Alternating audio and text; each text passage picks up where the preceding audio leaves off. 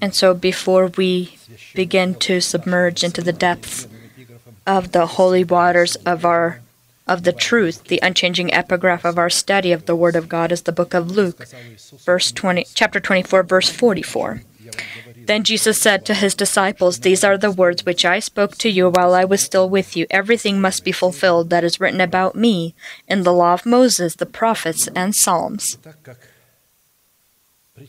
And so we, as the participants of the body of Christ, we share with Christ the fulfillment of all that is written about him in Scripture. We continue our study of our collaboration with the truth of the Word of God and with the Holy Spirit that reveals the truth within our heart, revealing what we need to do from our side. This is truth we receive by being instructed in the faith. And so this is consisting of the right to the power to put off our former way of life so that we can put off the new way of life. I shall remind us that this is a calling of every person that comes to God. And if a person does not understand this calling, he shall be either saved, either by mercy, maybe by chance, or he will perish. You were taught with regard to your former way of life to put off your old self. This is our calling, not running to preach Christ to others. If you have not put off your old self and don't know how to do this, and think that you have nothing to put off, that everything's fine, then you are very much in error. Then you must be made new by the spirit of your mind and put on the new self created by God in true righteousness and holiness. Ephesians 4:22-24. Apostle Paul talks about the fact that if we're being clothed into our new person, then the corruption is devoured by incorruption. It's truly possible here on earth that corruption or death be swallowed up in victory. The time when he talked about these things had not yet come for this to occur, to come to pass. According to the testimony of the apostles and prophets, the given promise was concealed and withheld from the previous centuries and generations. The reason for this is because it is a promise that belongs to the door of our hope. In other words, hope. Before rapture, this is to occur. According to the words of Apostle Peter, this promise is called to be revealed at the end of the age by the power of God, by being instructed in the faith. And so only that category of saints that will enter the category of the good wife who possess the status of the narrow gate, because we, for all people that are within this world, are a light or salt, and of course then a gate. They can only enter through the gate. And these gates need to be narrow. If the church does not have the narrow gate, then she is not the good wife, and she is not then called a church. It is either a synagogue of Satan or some other sort of gathering or union, and has nothing to do with church.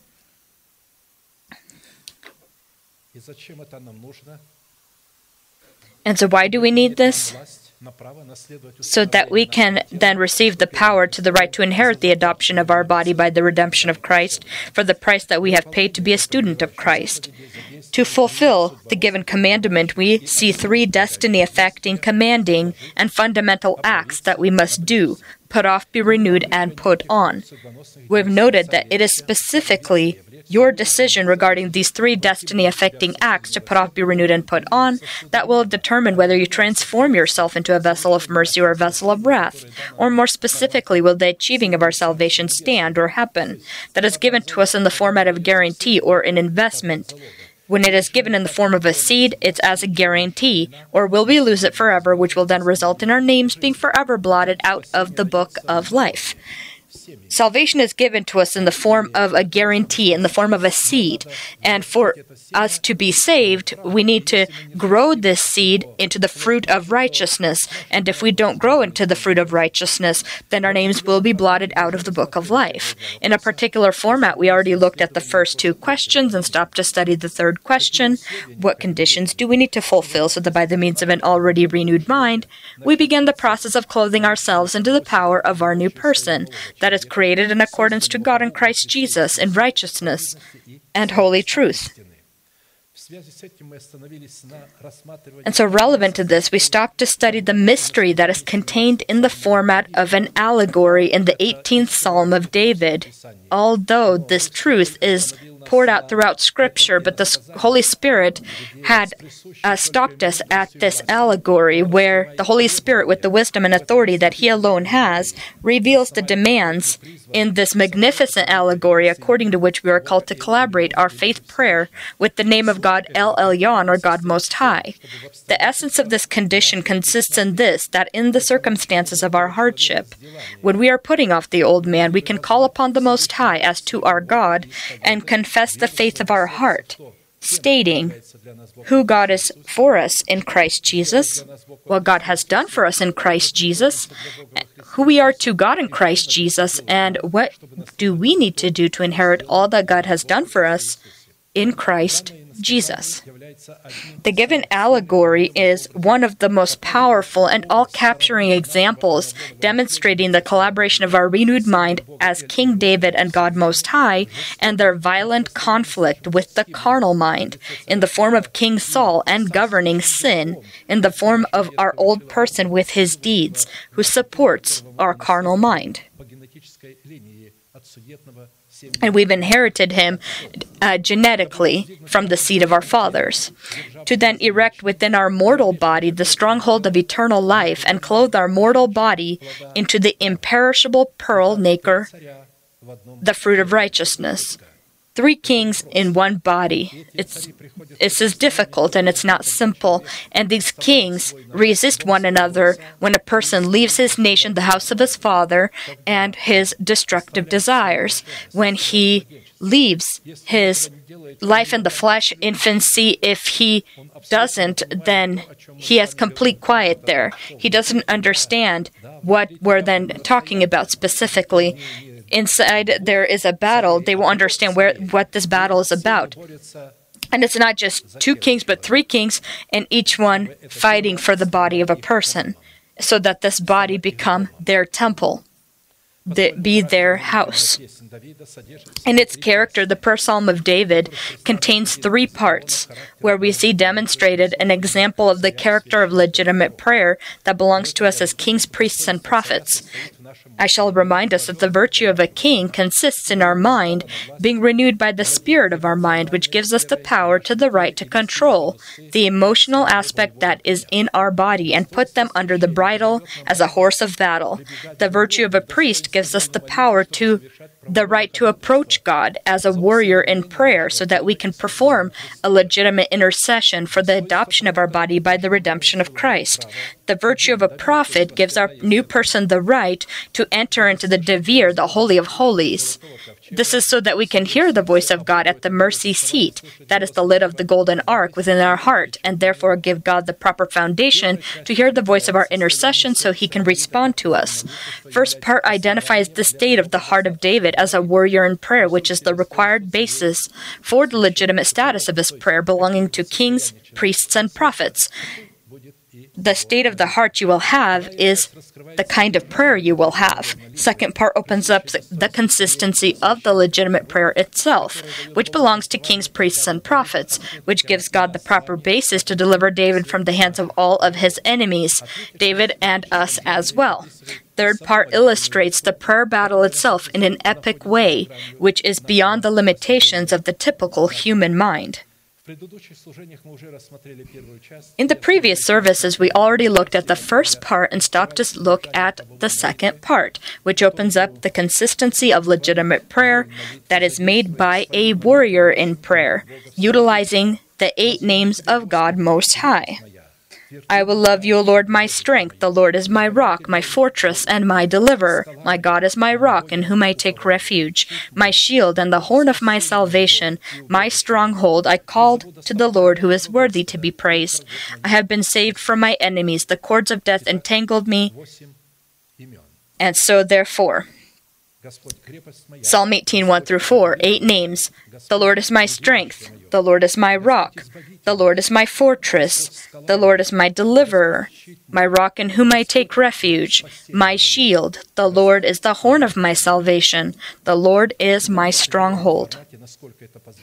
In a specific format, as much as God has allowed in the measure of our faith, we have already studied our inherited lot in Christ Jesus, studying the power of 4 names of God: my strength, my rock, my fortress, and my deliverer, and have stopped to study our inherited lot in Christ Jesus, studying the name of God, Rock of Israel. The name of God, Rock of Israel, identifies the nature of the Most High and the character of His Word, belonging to the lot of warriors in prayer. In Hebrew, this name contains the following unearthly virtues: a sharp end or edge of a cliff, a stone defense, blood, the shadow of a cliff, victorious, elephant tusk, elephant ivory, eternal governing, the promise of imperishable food, the comfort of peace. We will remember that the existing nature of prayer, where David confesses his lot contained in the 8 names of God Most High, means that this prayer is made within the boundaries of a covenant made with God, because the number 8 is the number of the covenant. Specifically, on the 8th day, the child was circumcised, a male child, and that is when he was named. Until this time, he did not have a name. And on the 8th day, when he was circumcised, he was given a name. And God commanded Abraham that every infant that is male be circumcised in the 8th day. And he said the circumcision would be an eternal covenant upon your flesh, upon your body with me. This is an eternal covenant. Number 8. Secondly, the given prayer is a strategic teaching, which is called to be our calling and royal garments. So it can clothe us into the virtue of warriors in prayer, into the virtue of kings, priests, and prophets, who are anointed by the Holy Spirit to bring about governance over their mortal body. Considering such a necessary tandem or such a union of God with man, to clothe our mortal body into the pearl nacre of immortality, it becomes vital for us to identify within each aspect of our essence the role of God and the role of man. I will say that the role of God is always the role of a helper. He took upon himself the role of helper, and us as the one leading. We have to make the decision and choice, and when we make the decision and choice, then he as a helper will help you.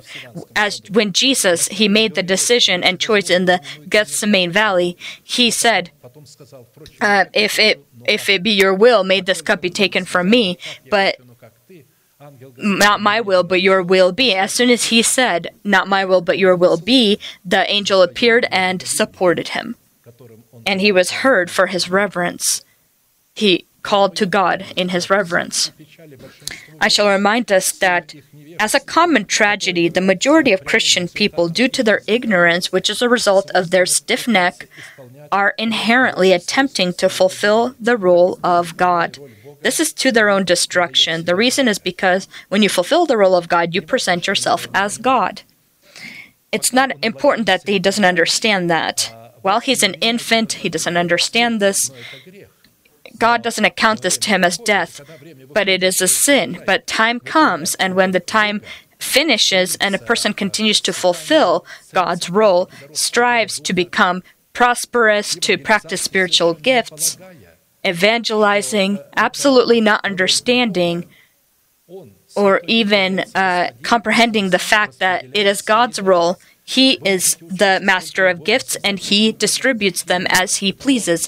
You can create any kind of groups that you would like and teach people how to practice spiritual gifts, and you'll never learn.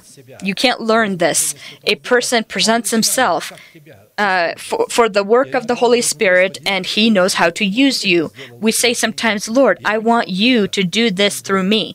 I want this. But he says, I want that you intercess and that you pray for your body to be redeemed. The rest is not for you to worry about. And so to differentiate our role from God's role, we came to the necessity to study 4 classical questions. What characteristics and categories identify our inherited lot in the name of God, Rock of Israel? What purpose, as it relates to achieving our salvation in the formation of which lies the adoption of our body by the redemption of Christ, is our inherited lot called to accomplish in the name of God, Rock of Israel? What price do we need to pay to provide God a proper foundation or basis to be our Rock of Israel, to achieve the salvation of our soul given to us in the seed of the kingdom of heaven, in the format of a guarantee? And by what results do we need to determine that God truly is our Rock of Israel as it relates to achieving our calling, consisting in the adoption of our body by the redemption of Christ? Only having grown the tree of life within the Eden of our heart, as the fruit of a restrained tongue, a person becomes a partaker of the good wife, due to which the grace of God begins to rule in his heart. Before this time, this cannot happen. How can he rule in the body if a person is stumbling and constantly being attracted by various winds of doctrine? How can he even be led by the Holy Spirit when he's doing these things? There is no grace there and never has been. They say you're under grace, but he's lied to. He is under the law. So that as sin reigned in death, even so grace might reign through righteousness to eternal life through Jesus Christ our Lord. Romans 5:21. Only when we have grown from the seed of justification, the fruits of righteousness, as the tree of life that bears fruit 12 times a year, our fruits, only then can the grace govern within us. But before this happens, it is sin that reigns. In a specific format, we already studied the essence of the first 2 questions in the previous services, so we will turn our attention to question 3. This is the condition that gives the Holy Spirit the right foundation to lead us into the inherited lot that is contained in the name of God, Rock of Israel. The essence of the 3rd question, what price needs to be paid so that we can provide God a proper foundation to be our Rock of Israel? First component of the price, called to give God the proper foundation to be our rock, that has been the element of our food and subject of our attention, consists in our decision to heed the commandments of the Lord, which will give us the power to the right to come out of Babylon that lives within our body, that mixes the revelations of the preached to us word with the products of our intellect. This is Babylon that lives within our body, as well as the Babylon that represents our churches. That is the sermons of those who have authority, who mix and pervert the truth with the products of their intellect. Coming out then will allow us to find the good wife who possesses the virtue of the narrow gate. Second component of the price that gives God the proper foundation to be our rock as our refuge is the price for the ability to live with the devouring fire of holiness. The sinners in Zion are afraid. Fearfulness has seized the hypocrites. Who among us shall dwell with the devouring fire? Who among us shall dwell with everlasting burnings? He who walks righteously and speaks uprightly, he who despises the gain of oppressions, who gestures with his hands refusing bribes, who stops his ears from hearing of bloodshed, and shuts his eyes from seeing evil. He will dwell on high, his place of defense will be the fortress of rocks, bread will be given him, his water will be sure. Isaiah 33:14 through 16.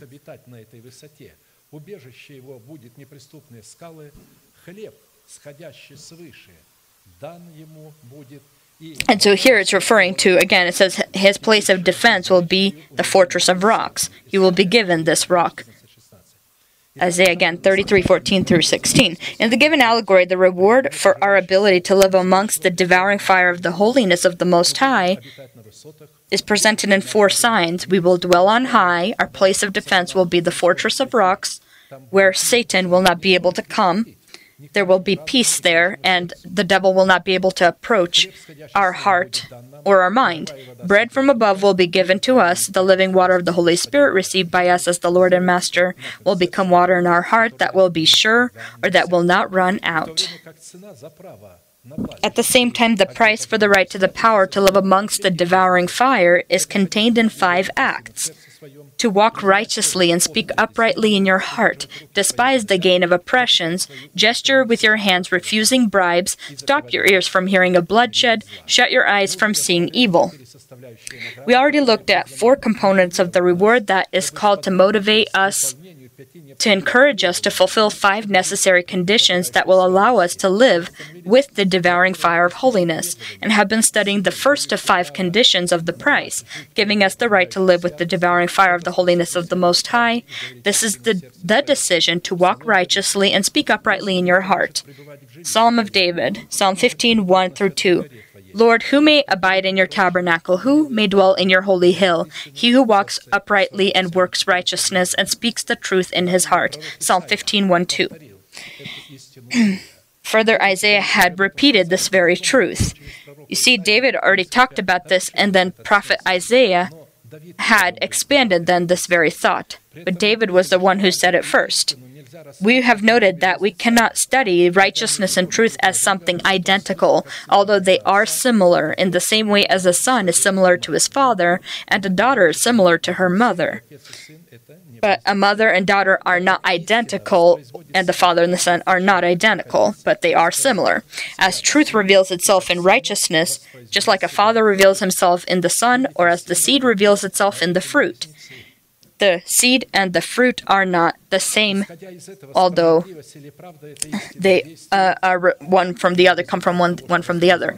According to this, justice or righteousness is truth in action, or a result of what truth produces. We already looked at the first 3 questions in the previous service. What is uprightness as truth and righteousness in its essence as well as its definition?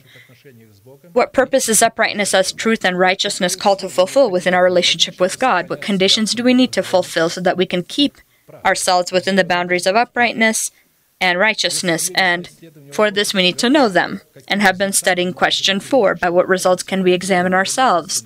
That we are within the territory or territorial boundaries of uprightness as it relates to truth and righteousness, giving us the ability to live in the devouring fire which is in the house of the Most High. The results are fruits of righteousness, or evidence of the fact that uprightness as truth and righteousness are abiding in our heart. It is by this that we can determine that we truly possess the nature that is in accordance with the nature of God, and not a counterfeit form of this nature. In a specific format, we already studied 5 of the signs, or 5 of the components included in the result, by which we can determine that we are within truth and righteousness. 6. The next result, that we are within the boundaries of truth and righteousness, giving us the ability to live with the devouring fire of holiness, is righteousness that leads us from eternal death into eternal life. As righteousness leads to life, so he who pursues evil pursues it to his own death. Proverbs 11:19. Righteousness leading us from the atmosphere of death into the atmosphere of life consists in brotherly love, which according to Scripture is good in the form of the greatest good work. We know that we have passed from death to life because we love the brethren. He who does not love his brother abides in death. Whoever hates his brother is a murderer, and you know that no murderer has eternal life abiding in him. 1 John 3:14-15.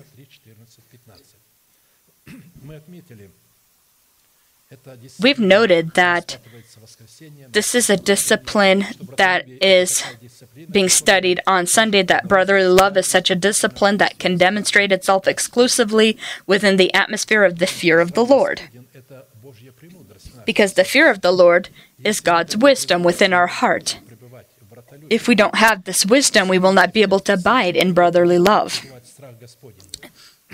If the fear of the Lord will not abide within the heart of a man, and his heart will not abide in the fear of the Lord, which regulates the norms of a legitimate relationship of man with God and with one another, a person will not have any opportunity or ability to demonstrate the selective love of God in brotherly love. In the fear of the Lord there is strong confidence, and his children will have a place of refuge. The fear of the Lord is a fountain of life to turn one away from the snares of death. Proverbs 14:26-27. If our relationship within brotherly love satisfies the norms that the fear of the Lord lays out, then this means that we are within the lines of the boundaries of truth and righteousness, giving us the ability to live with the holiness of the devouring fire within the house of the Most High. Seventh sign or result that we are within the boundaries of truth and righteousness, giving us the ability to live with the devouring fire of holiness that is within the house of the Most High, is having the morning star in your spirit, which is the testimony of righteousness. And he who overcomes and keeps my works until the end, to him I will give power over the nations. He shall rule them with a rod of iron. They shall be dashed to pieces like the potter's vessels, as I also have received from my Father, and I will give him the morning star. Revelations 2:26 through 28. This is given to the one who overcomes. And so the one that keeps it to the end, it says, that is being continual and constant. It's important when a person continues to be faithful. This is what God values. Often people of the flesh, carnal men, are trying to do something zealously and quickly they leave it. But a spiritual person will never say, "This is not mine." They will, until the last breath, fulfill their calling, and they will not in any way connect this or somehow associate it with his emotions. This is the truth that he heard from the preached word he's heard, and he will behave according to that information. Obtaining the morning star is discovering a revelation in your heart in the fruit of the grown by us Methuselah, which will be a guarantee in our heart, testifying of the fact that we will be raptured and will meet the Lord upon the clouds and will forever be with him. By faith Enoch was taken away so that he did not see death, and was not found because God had taken him. For before he was taken, he had this testimony that he pleased God. Hebrews 11:5. And such a testimony, this testimony was in his firstborn, Methuselah, who drives away death. He had overcome within his body death. He had received the promise of the adoption of his body by the redemption of Christ. And God allowed him to not die. He was the first not to die but be taken alive to heaven. Because as soon as Methuselah was born, death stopped its existence, and what was corrupt became incorrupt.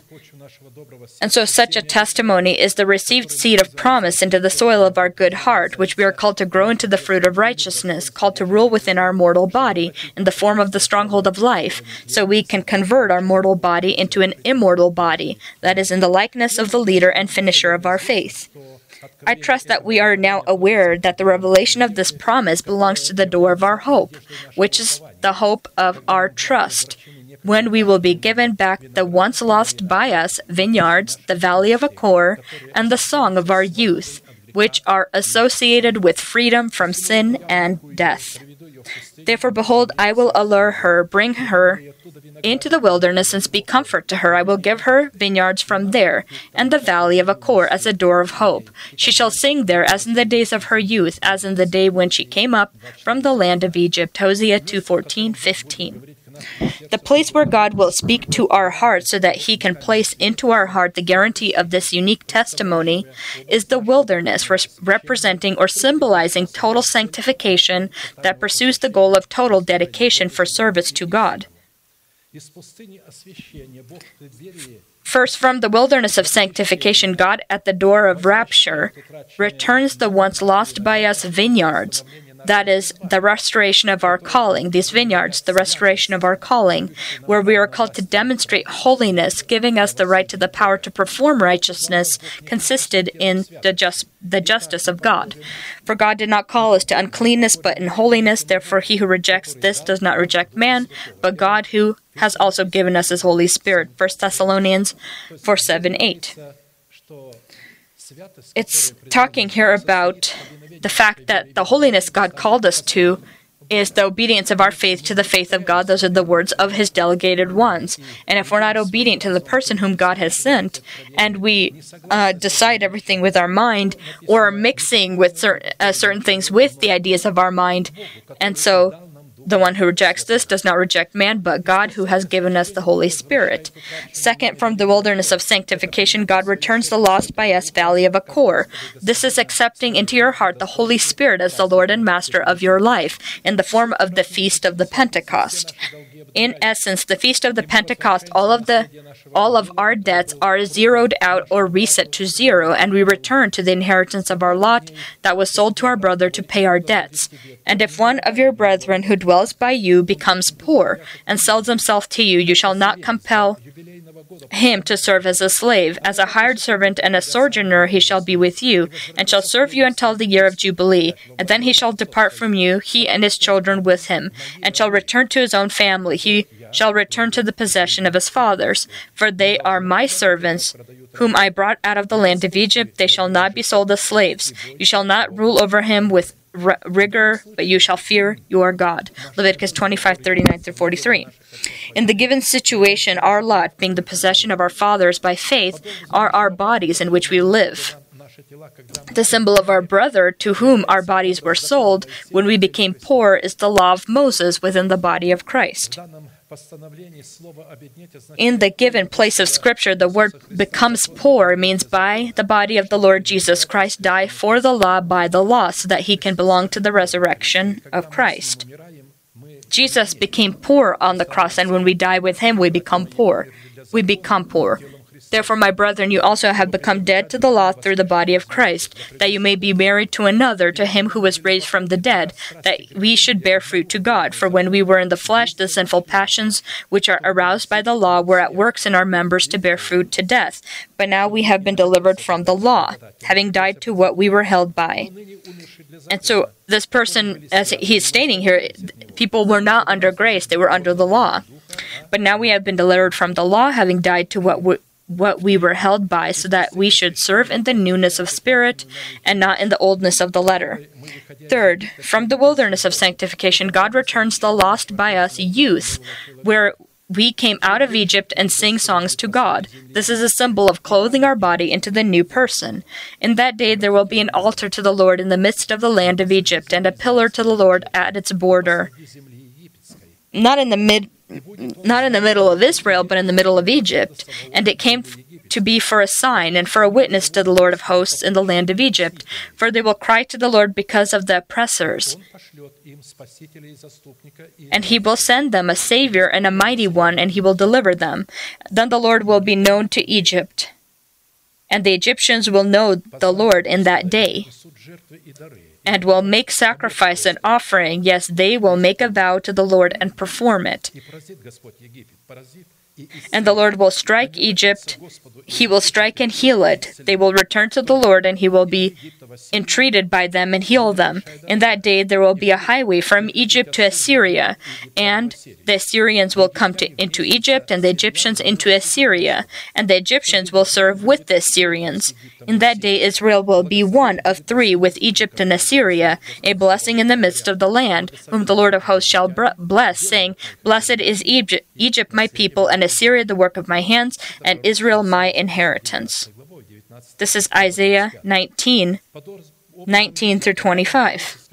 The symbol of Egypt in the given prophetic allegory, in the middle we see an altar of the Lord and a pillar to the Lord at its border. This symbolizes the body where, by the means of adoption, by the redemption of Christ, the stronghold of life is erected. This altar in the middle of Egypt is the stronghold of life. The symbol of Assyria in the given prophetic allegory is our soul that is lost in the death of the Lord Jesus Christ and risen from the death of the Lord Jesus in his resurrection. The symbol of the highway by which Assyria will go to Egypt and Egypt to Assyria so that we can serve the Lord together is the symbol of the collaboration of our mouth with the intelligent abilities of our soul that are renewed by the spirit of our mind, which is the mind of Christ in our spirit, and vice versa.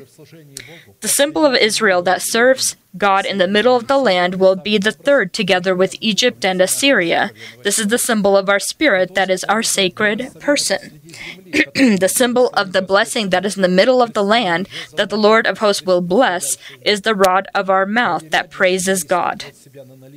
To check and examine ourselves as to whether we have the testimony which is the guarantee of our rapture is to be done by the presence of victory over the ancient serpent called Devil and Satan, who deceives the whole universe. This victory is to be demonstrated in casting out the ancient serpent and his angels to the earth. And war broke out in heaven. Michael and his angels fought with the dragon, and the dragon and his angels fought. But they did not prevail, nor was a place found for them in heaven any longer.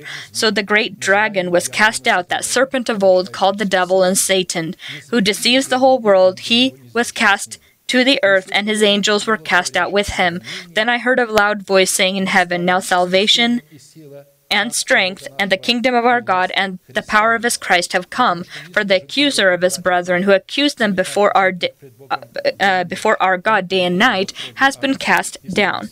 And they overcame him by the blood of the Lamb and by the word of their testimony, and they did not love their lives to the death. Revelations 12:7-11, when it says that he was thrown out, and I heard a loud voice saying that the kingdom of our God has come. That's the governing the enthroning of the stronghold of life in our body. In the given metaphor, the phrase regarding the dragon cast to the earth signifies our victory, which gives God the proper foundation to return to us the once lost by us vineyards, valley of Achor, and our youth in the form of the stronghold of life. First, victory over the ancient serpent consists in utilizing the truth contained within the power of the blood of the cross of Christ, functioning within the atmosphere of brotherly love. We therefore use this truth to cleanse our conscience from dead works, and have deprived the ancient dragon, that is the old person within our body, the power over our body. Second, the phrase, they did not love their lives to the death, and victory over the ancient serpent consists in us using the truth which is contained in the power of the cross of Christ, functioning within the atmosphere of brotherly love. We have been separated and delivered from the carrier and producer of sin, that is the old person with his deeds. Do not love your life to the death means by the cross of our Lord Jesus Christ, die for your nation, the house of your father, and for your corrupt desires of your soul. First, this means to separate from people who have clothed themselves into the look of wisdom, which consists in self-willed service, humbling and exhausting of their body, and somewhat negligence in providing for their body. And second, this means to separate from people that have clothed themselves into garments of religious bacchanalia and consideration for the flesh. They have turned it to lust. As it is written, let us walk properly as in the day, not in revelry and drunkenness, not in lewdness and lust, not in strife and envy, but put on the Lord Jesus Christ, and make no provisions for the flesh to fulfill its lusts. Romans 13:13-14. If within our body the bright and morning star has risen, which includes victory over the ancient serpent, then this means that we are within the boundaries of truth and righteousness, giving us the ability to live with the devouring fire of holiness. Second condition that when fulfilled gives the right to the power to live in the house of God with the devouring fire of holiness is the requirement to despise the gain of oppression. Greed or covetousness is an unlawful earning or gain. This identifies love for money demonstrated in idol worshipping. In Hebrew, to despise the gain of oppressions means to reject the power of love for money over yourself, to forsake the power of love for money over yourself, and abhor love for money as idol worshipping. We need to apprehend well that covetousness or greed, those that oppress and take from their brothers by manipulating their financial means, these are people that are worshippers of perishable wealth and are idol worshippers who do not inherit the kingdom of heaven. Now, therefore, it is already an utter failure for you that you go to law against one another. Why do you not rather accept wrong? Why do you not rather let yourself be cheated? No, you yourself do wrong and cheat, and you do these things to your brethren. Do you not know that the unrighteous will not inherit the kingdom of God? Do not be deceived. Neither fornicators, nor idolaters, nor adulterers, nor homosexuals, nor sodomites, nor thieves, nor covetous meaning greed, covetous is greed, nor drunkards or revelers, nor extortioners will inherit the kingdom of God. 1 Corinthians 6, 7 through 10. If we do not use the labor of our brothers, do not withhold or lower their wages for their work, and do not charge interest for money that we have loaned them, then this means that we despise the gain of oppression and can live in the house of God with the devouring fire of holiness.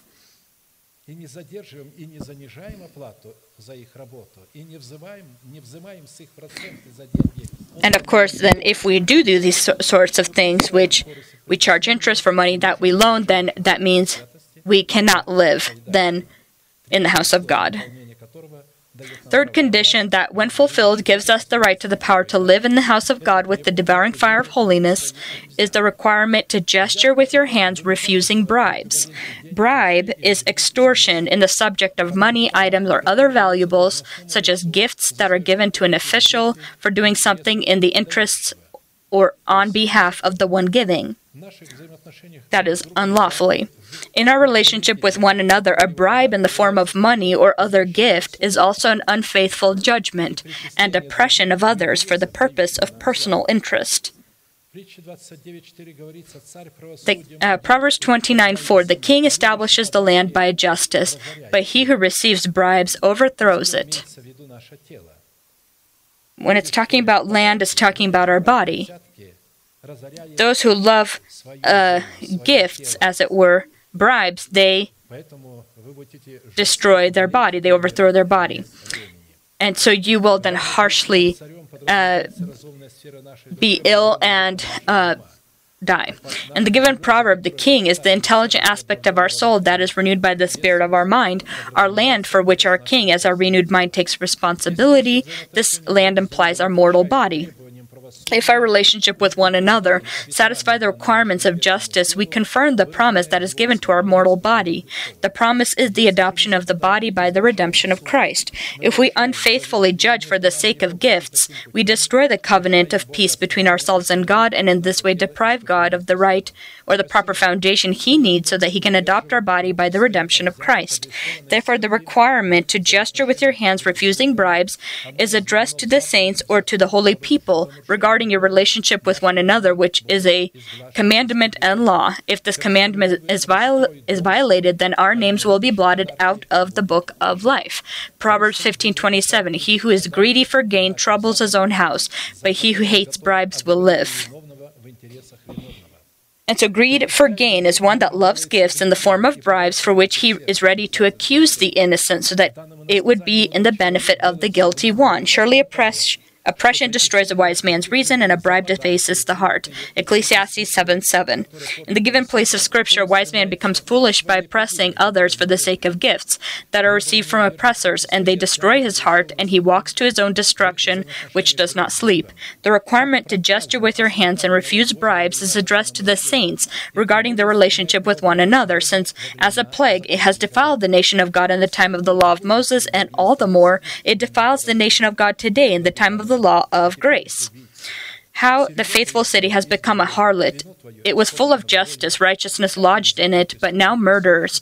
Your silver has become dross, your wine mixed with water. Your princes are rebellious and companions of thieves.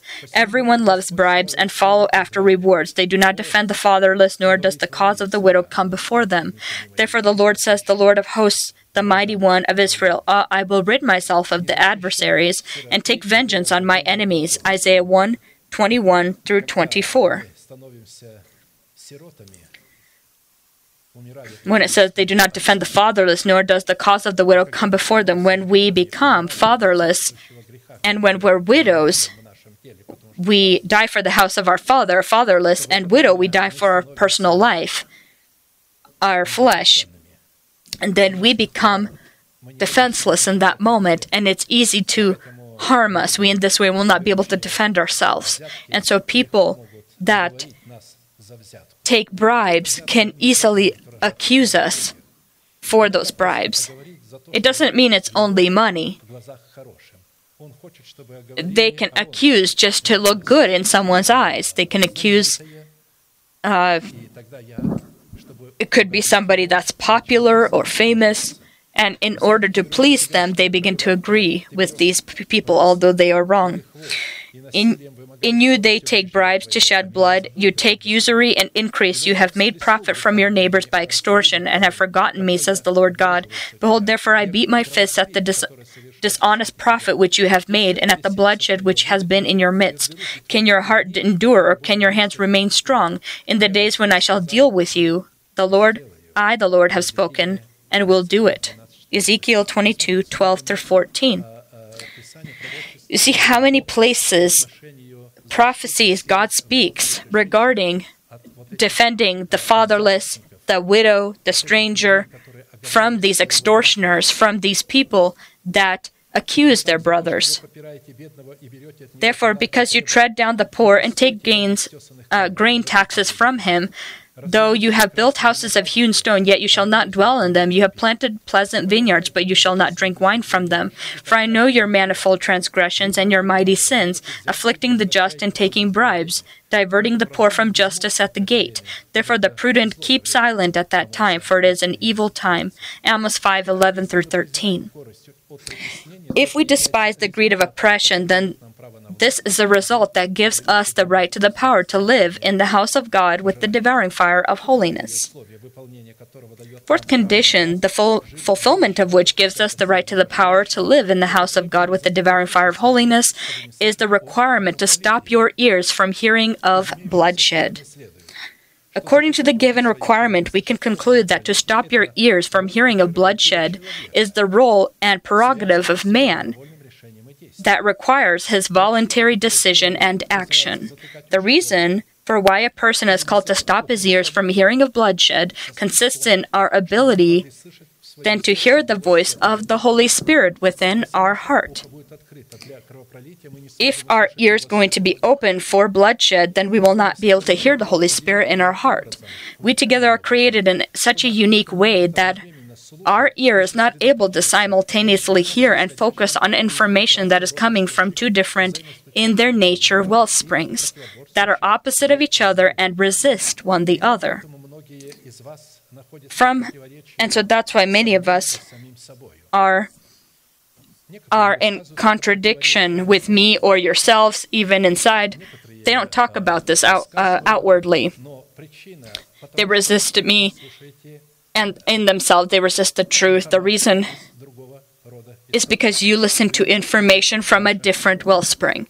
You haven't closed your ear, because all wellsprings are wellsprings that shed blood. These wellsprings that you listen to, these are springs of bloodshed. They will shed the blood of your neighbor. They will shed the blood of Christ as your neighbor, first of all, because you cannot listen to the Holy Spirit, that is the word spoken by God's person, and the voice of internets and other people that you may watch. And then with your mind, you begin to draw your own conclusions that these are spiritual, these are not spiritual, this is you're ready to receive, these are you're not ready to receive. Understand that a virus is a spiritual thing. This is a very spiritual thing. And this is an individual that has an intellect and a selective intellect. This virus chooses who to attack and who to kill. And you say this is not a spiritual thing? Every virus is supported by unclean spirits. Today, there's another pretty much wave of illnesses coming. Again, all countries are in chaos what to do. They think finally it's about to end, and it comes again. What's happening? What can we do? Because the people of that country did not listen to the leaders and refused to take the vaccine. In Russia, not even 10% are vaccinated, and now there is a lot of illness going on right now. There's a new wave of illness there as never before. Thousands and thousands of people are dying. And they have the resources that other countries would dream to have. I saw people that in Italy would sleep in lines just so that they can receive the vaccine. They want to receive it. But there are others that I think the most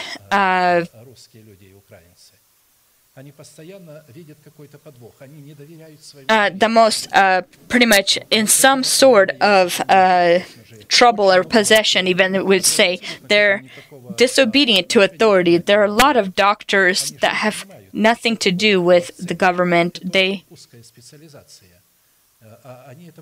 And so vaccines are a very specific thing to understand. And so certain people don't advise you to, and don't advise people to take it, but they don't understand what they're advising.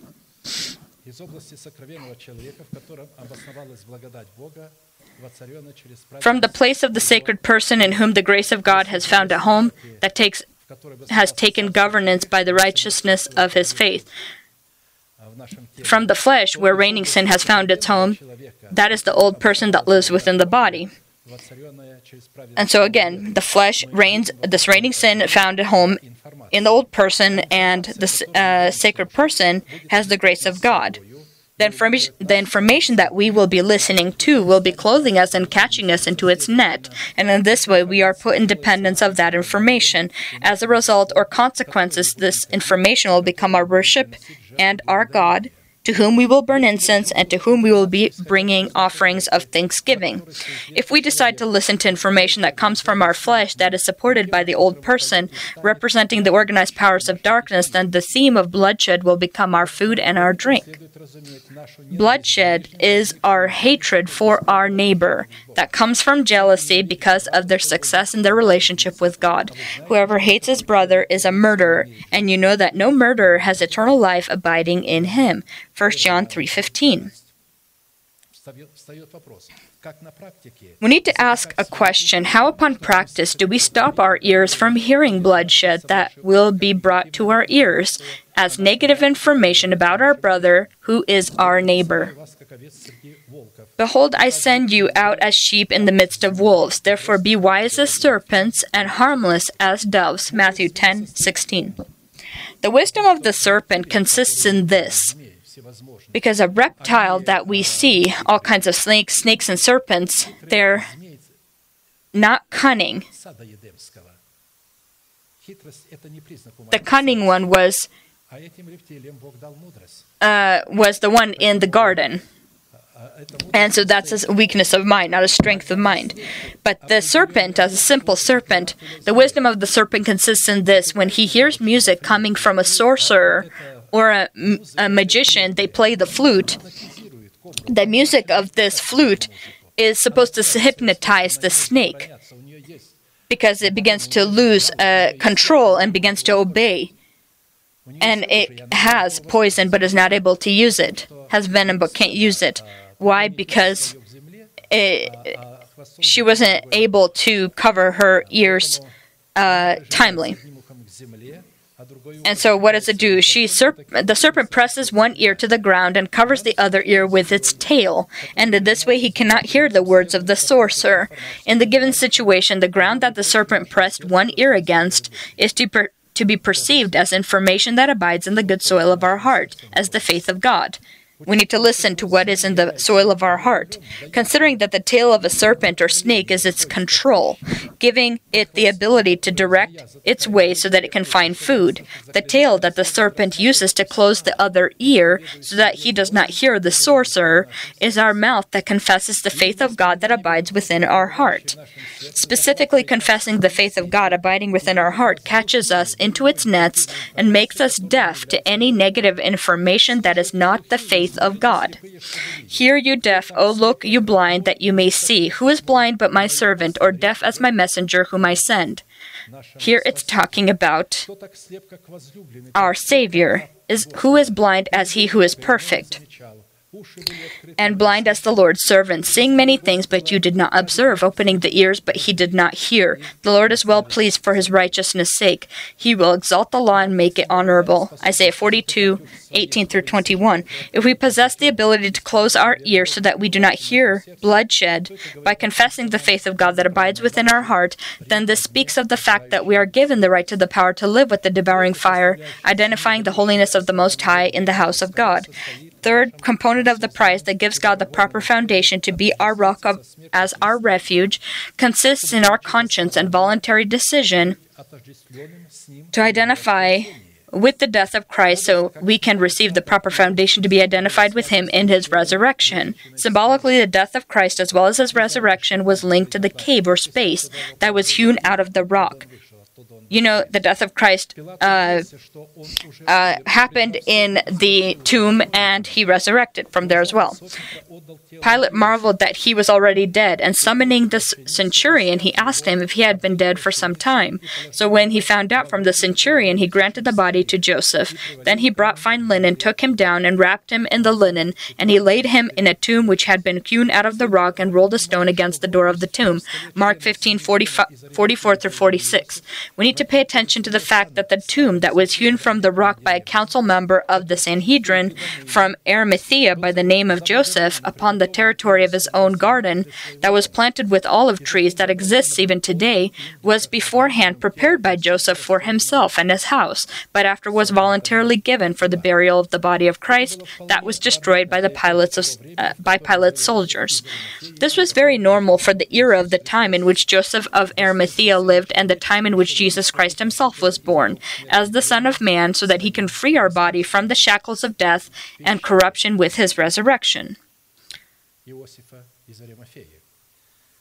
And so, in this tomb of Joseph of Arimathea, so that we may inherit the given to us by God lot in the name of God, Rock of Israel, we need to utilize the principle of the collaboration of our faith with the faith of God, where we are to count ourselves dead to sin, living for God, proclaiming the not existent as existent. Therefore, to collaborate your faith with the faith of God, containing our inherited lot in the name of God, Rock of Israel, is to pay the appropriate price to then enter this lot.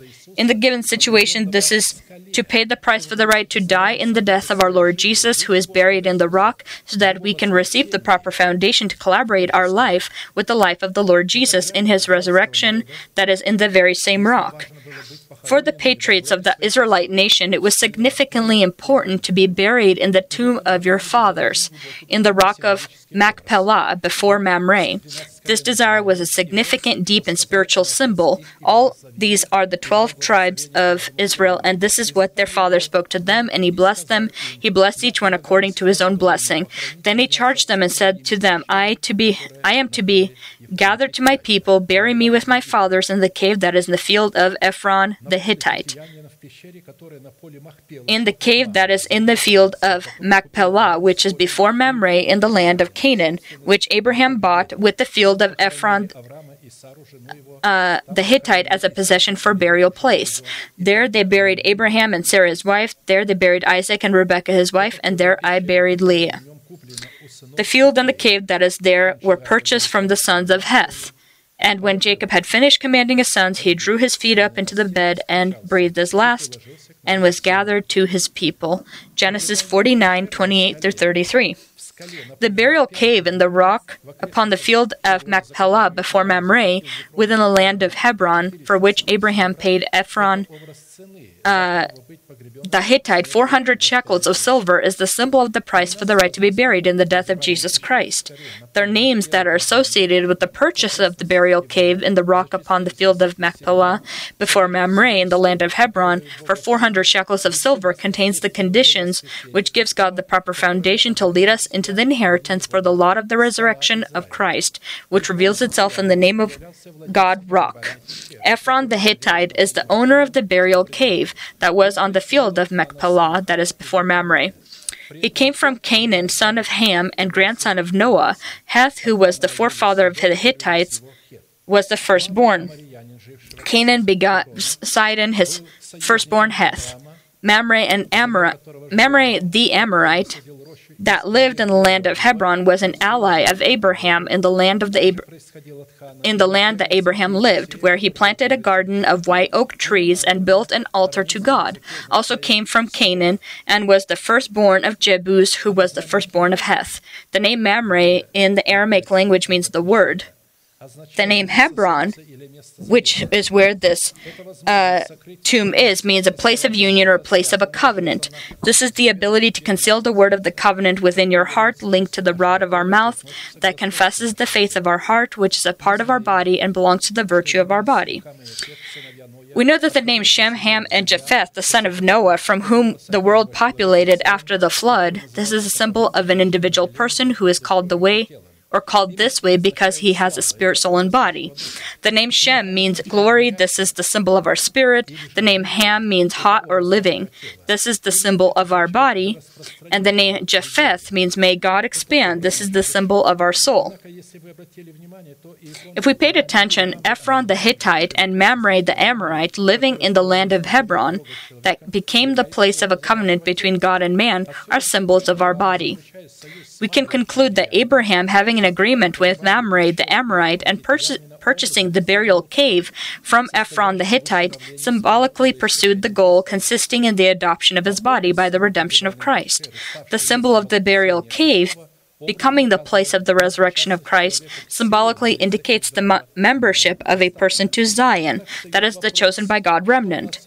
We need to ask the question, what in our situation is the price for the right to inherit the lot in the name of God, Rock of Israel, that we need to pay for the burial cave so that we can receive the right to the power to collaborate your death with the death of Jesus Christ, that in result we can then have the legitimate foundation to collaborate our life with the resurrection of Jesus Christ. Relevant to this, I will bring forth 3 testimonies in Scripture that reveal the meaning of the price that is contained in 400 shekels of silver that Abraham had paid for the burial cave. These are just examples. We'll see where this happens or why this happens. Then the messengers returned to Jacob, saying, "We came to your brother Esau, and he also is coming to meet you, and 400 men are with him." So Jacob was greatly afraid and distressed, and he divided the people there that were with him, and the flocks and herds and camels into 2 companies. He said, "If Esau comes to the one company and attacks it, then the other company which is left will escape." Then Jacob said, "O God of my father Abraham, and God of my father Isaac, the Lord who said to me, 'Return to your country and to your family, and I will deal well with you,' I am not worthy of the least of all the mercies and of all of the truth which you have shown your servant, for I crossed over the Jordan with my staff, and now I have become 2 companies. Deliver me, I pray, from the hand of my brother, from the hand of Esau, for I fear him, lest he came and attack me and the mother with the children. For you said, I will surely treat you well and make your descendants as the sand of the sea, which cannot be numbered for multitude." Genesis 32, 6 through 12. And so, we are afraid of our brother, that's we're afraid of our soul that is uncrucified. Our soul, our flesh, it's uncrucified, it has such lusts, it has such desires that not a single person has yet been able to withstand. And only collaborating with God in the truth of the cross of Christ is this possible. There is no other way. Why? Christian people are afraid, and they look at their end afraid, holding on to just something, maybe God will show mercy. If you're looking at your grave already and your lusts in you are tearing you apart. One Episcopal once told me he met with his brother, another Episcopal, or his friend, another Episcopal, who was near 70 years old. He said, "I'm ready to divorce my wife." And he said, "What happened?" And he said, "Well, she doesn't sexually satisfy me." If you can imagine this picture, these people want to go to heaven and they will be buried with great colors, but when as a person who slides down a hill on the snow, similarly, these people are sliding into hell. And so when there's lust that controls you or overcomes you, there's a simple desire that you control, and it's just normal, and there's nothing sinful about that. You want a connection with your wife or husband. But when a person begins to make things up or have other ideas, this is lust. Why is this in him? Why has he not collaborated with God to be delivered from this sinful component in himself? And so 400 people he had with him. Jacob had with him, and so 400 shekels of silver he used to buy the tomb of rock. The price to be delivered from Esau, symbolizing the price of the soul of Jacob, as well as the symbol of the price of our soul, was the loss of the soul of Jacob, as well as the loss of our soul in the death of the Lord Jesus. Such a price linked to obtaining our body for the Lord is demonstrated in sanctification, which demonstrates itself in denying and separating from our nation, the house of our Father, and our own life. The price gave us the right to purchase the burial cave in the rock as our own, so we can be buried in the death of our Lord Jesus, so we can rise in his resurrection. Because of such a sanctification, we have been clothed into the virtue of a stranger, one that is fatherless and a widow, and lost the ability to protect ourselves, so we can give God the proper foundation he needs to be our Father, our Judge, and our Avenger. And they offered sacrifices at the dedication of this house of God, 400 lambs as a sin offering for all Israel. Ezra 6:17. 400 shekels of silver. We're supposed to bring these 400 lambs. We need to bring ourselves in these 400 lambs to understand that these 400 lambs is our soul. We need to place ourselves upon the altar. We need to scream to God, Lord, I want this. Lord, deliver me from my soul. Deliver me, otherwise I will perish. This is how Jacob prayed in fear and horror, and God delivered him.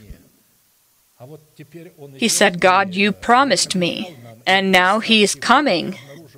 God promised, and suddenly lusts, desires start rising in our body. They're showing their face, and you don't know what to do. You need to sanctify yourself. Sanctification is separation. Because when we die for our soul, for the house of our Father, and for our corrupt desires, all this needs to be combined. You can't die for your nation and not die for the house of your Father. Or die for your nation but not die for the house of your father, or die for your house of your father but not die for your corrupt desires. You can't separately just die for one and not the others. And so our flesh does worship our nation and the house of our Father, and this is automatic. But only when you die for the house of your Father, your nation, then do you stop depending upon your nation, and it begins depending on you. That's when you can pray for your nation, because you no longer depend on it. It's not possible to be a light for the world, a light in your house or your family if you haven't died for them. If you haven't died, then you're in servitude to them and will do everything as they desire. In result of such sanctification, when we die in the death of the Lord Jesus for our nation, for the house of our Father, and our corrupt desires, as a result of this sanctification, it identifies the price for obtaining the burial cave and the rock. We have been clothed into the death of Christ when we do this, which has given God the proper foundation to erect in our body the resurrection of Christ and clothe our body into the resurrection of Christ. It gives God the proper foundation to open up to us this promise. When we hear about this promise, we receive it into our heart and begin to proclaim this promise as existent, although we may not see it visibly. God already accounts this to us as righteousness, and when the time comes for the fulfillment of this promise, then it will happen. And when you will base everything not on what you're feeling or your emotions, but the information that you hear, and begin to confirm that. I died with the body of Christ for my sin, for the old person. I consider myself dead to sin, living for God, and you proclaim the not-existent stronghold of life that you have received in the form of a seed, and that you right now are growing into the fruit of the tree of life as existent. The fruit of resurrection that is obtained in the purchased by us burial cave for 400 shekels of silver presents the price of sanctification that has turned into the rock of resurrection and streams of living water that flow. The result of fruit of resurrection within our body is presented symbolically as the fruit of 400 pomegranates that are placed into two networks at the top of two pillars of the temple that were named Jachin and Boaz. Hiram made the lavers and the shovels and the bowls. So Hiram finished doing all the work that he was to do for King Solomon for the house of the Lord, the two pillars, the two bowl-shaped capitals that were on top of the two pillars, the two networks covering the two bowl-shaped capitals which were on top of the pillars, 400 pomegranates for the two networks, 2 rows of pomegranates for each network to cover the two bowl-shaped capitals that were on top of the pillars. 1 King 7:40-42. We are aware that the outer part of the temple represents the symbol of our body. The temple itself represents our soul, and the Holy of Holies represents our spirit. The outer temple is our body. There are two bronze pillars that have the 400 pomegranates that are upon these networks. There was one and two and a second row, and they faced one another. What does this mean? The two pillars themselves, Jachin and Boaz, and so that meant that the entry of the temple is our mouth, our tongue. And so in our mouth, the confessions of our mouth, we have the faith of God, that is the Urim and the Thummim. You confess the power of God, the truth of God, anointed by the Holy Spirit. These 400 pomegranates, that means that we have confirmed the covenant that is between us and God, an eternal covenant, as Gerizim and Ebal, where the law was being confirmed, if you remember, by the Israelites. And all the items of the temple, you'll see these, the bronze sea, the two circles that were, there were also other types of fruit that were formed or created in other parts of the temple. You'll see all these symbols. This is a established covenant. God wanted to show man that this covenant is established. You've established, you've confirmed it. It has come to power. And because it has, we can boldly thank God that the stronghold of life in our body is erected. It is because of the covenant that we have established with Him. And we proclaim that not existent as existent, and in patience we wait. In perseverance and patience we wait for the promise to be fulfilled. We know that this is already placed upon our account. It's there. You know, while a person has not accepted this promise into their heart, there's nothing upon his account. But as soon as he receives this into his heart, what he receives into his heart is put upon his account in Jesus Christ.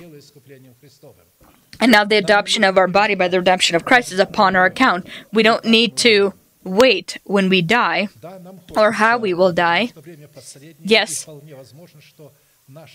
this is the last days, and it's possible that our time will either be witnesses that our body will be clothed into the pearl nacre, the immortality. But we see that some who have received this promise, they die, and we think, how is it that they, but it's written that they died in the faith, not having received the promise, that they without us would not have achieved this perfection. They died, but they did not yet achieve that perfection. They will receive it together with us. Or, to be more accurately, a little bit earlier than us. They will resurrect already immortal first, and then we will be put on this pearl nacre of immortality. And for a certain amount of time, we still will be on earth. Walk before God, and God will need to show the victories and how death was devoured by victory. Because God has not shown this in the history of Christianity. He said, "It will come to pass, my word, death will be devoured by victory." But this has not yet happened. And rapture is not that result. The result will be our adoption of our body by the redemption of Christ. And rapture is just a sign of that. But the fact that we have a guarantee of this morning star, that we have died in the death of the Lord Jesus Christ, we paid the price of sanctification. These networks that we see, and on these networks there are those pomegranates. What are these networks? And so this means that we are in brotherly love. God's net is always His love. He captures us into His love. And so those nets, satanic nets, are jealousy and hatred. And so these two pillars, Boaz and Jachin, we see that they are facing one and the other, and we see brotherly love there, and this also means that we are ruling over our body. The old person is already bound. We already bound him. You say, well, I don't feel that. You don't need to feel it, you need to know it. This is information. Knowing that the old person with Christ has died, and because he has died, he's been bound. We talked about he died and he's been bound. Death and being bound is the same thing for him. The fact that he's in your prison, he was upon the throne previously, but now you have made for him a prison. You've put him into this prison, and he will be there for a specific amount of time until this will be thrusted out from your body with noise. I once talked about that I saw a vision where God showed me my old person who was in a prison. And so when he's in a prison, he does not have power. He's not just, it's not that he is just removed from the throne, but he doesn't have power. His title's been taken from him, but he also is bound. You will bind on earth that has been already bound in heaven. And so in heaven, God already bound the old person. We are not given to bind demons on earth. We need to step upon them, rebuke them. But the old person, he needs to be bound. And when a person doesn't understand this, instead of binding their old person, they're trying to bind demons in the name of Jesus. And so what happens next? The demon obeys the law. He understands that by the law he's bound. He's not being bound. He's supposed to be thrusted out, not bound.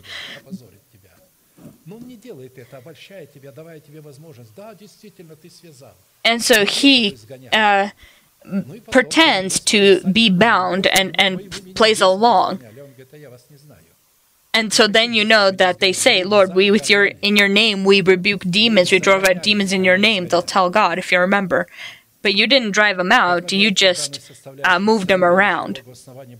Summing up the given component of the price, giving God the proper foundation to be our rock, we conclude that a conscious and voluntary decision to identify with the death of Christ so that we can receive the proper foundation to be identified with Him in His resurrection is focused upon the adoption of our body by the redemption of Christ.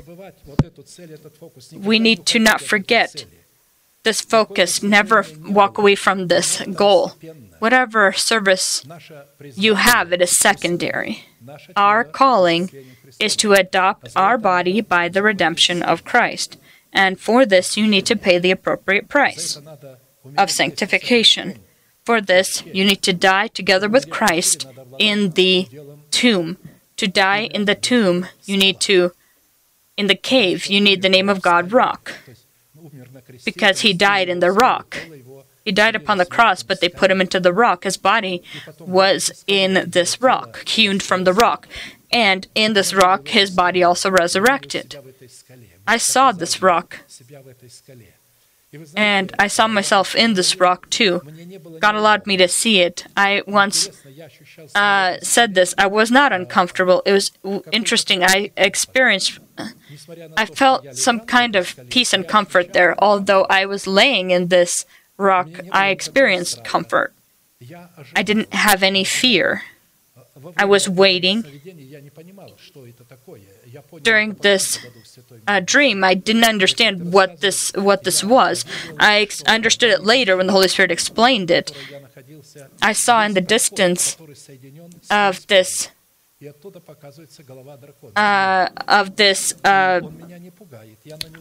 tomb, there was a pathway, and it went to hell. And so the dragon, he kept hiding his face. Every time I look, he turned his face away, couldn't look at me. I saw that I had power over him. And then I saw a throne, and I saw an untied person that had a criminal face. And he stretched out his hand to help support me, to lift me up. And I asked him, "Who are you?" His hand was very cold. And he said, "Your old person, your soul." And I said, "Be removed from me in the name of Jesus Christ." And he went into that same hell together with the dragon. And so, to wait in patience, calmly, when God will resurrect us, He resurrected Christ, but each one of us need to walk through that process. You need to purchase this hewn out tomb, this cave, as Joseph from Arimathea, who created it for himself, who hewn it out for himself, but gave it to Christ to die for the Lord Jesus Christ. I want us, in any circumstances, you would be able to rejoice, no matter what circumstance, whatever illness may come, what loss you may experience, especially right now, before this happens. Our loss will be more, our illnesses will be more. They say, "What is this? Why in the church is there so much illness?" Almost everyone is suffering with some kind of illnesses. And I rejoice. And you know why? Because this is at the door of the fact that this will soon end. Because people who always say, we need to use the Holy Spirit for healing. Yes, we pray, "Lord, heal," and we offer healing. But He heals us, but He wants us to hold on by faith to this healing. That whatever weakness we may be in weakness will He show His grace, and in our illnesses He will show His resurrection also, specifically in that state. And so we are at the new day. We are very, very close to it. Let us now bend our heads and pray, and may the Lord bless us in this worship. We will thank Him for that word that we were able to hear today.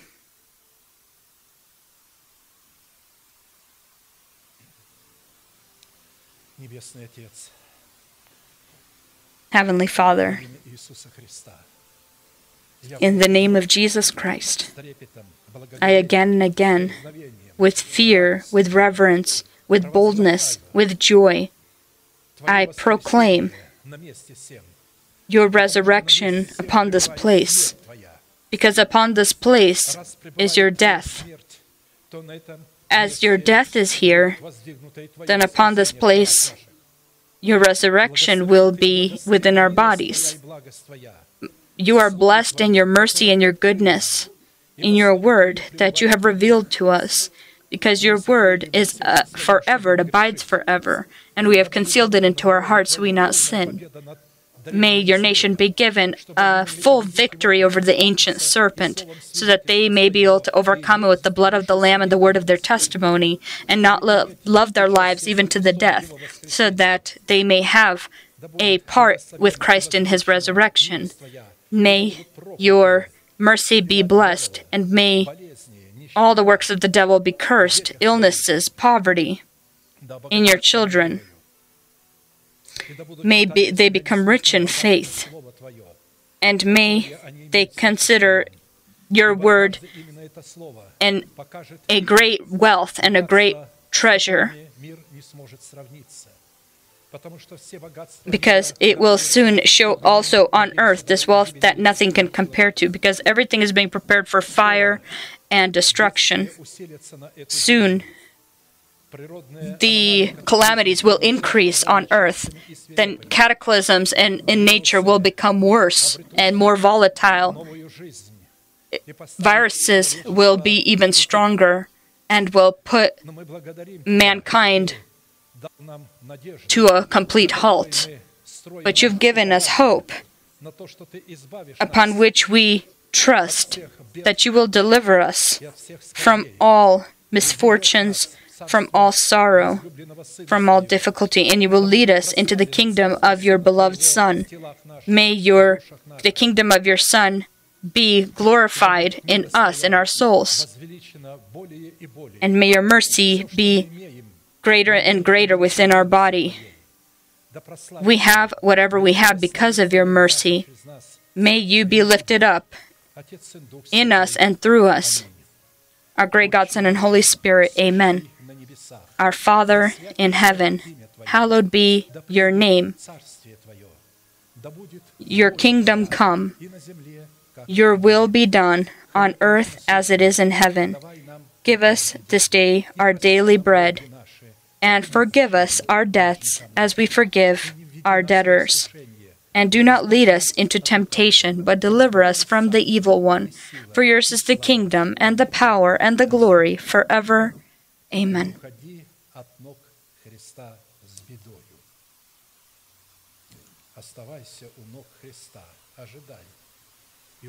Remain at the feet of Christ and wait, and you will see your deliverance.